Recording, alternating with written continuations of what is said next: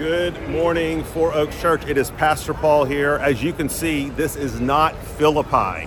We feel like the Apostle Paul, and we are being constrained. We are being prevented from going into Greece. He was being called into Greece. We're being prevented from going into Greece.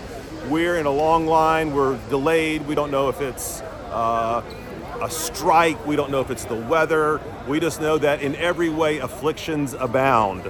Now listen, we are seriously getting a first-hand look at what the Apostle Paul must have felt like when it was his plan to go into Asia to Ephesus, but he was constrained by the Spirit.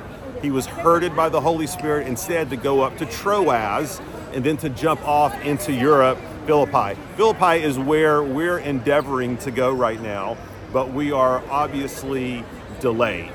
So once more, it's a great lesson in Proverbs 16:9, right? Man makes the plans.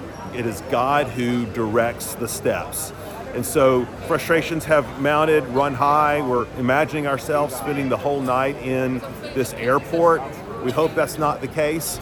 Well, at the same time, we have to trust that God's hand of providence is in all of this. So if you feel constrained by the Holy Spirit, if you feel like you're being prevented from doing something that you want to do or that you're planning to do, let's draw encouragement from Paul's ministry, because as we know, when God prevented him from going to Ephesus but called him into Macedonia, it literally changed the world, the Western world. So we're going to keep you in the loop on what's happening, but just wanted you to know, if you're watching this on a Monday morning, why we are not in Philippi, why we are in Istanbul, which was at one time known as Constantinople, and before that Byzantium, and before that something else.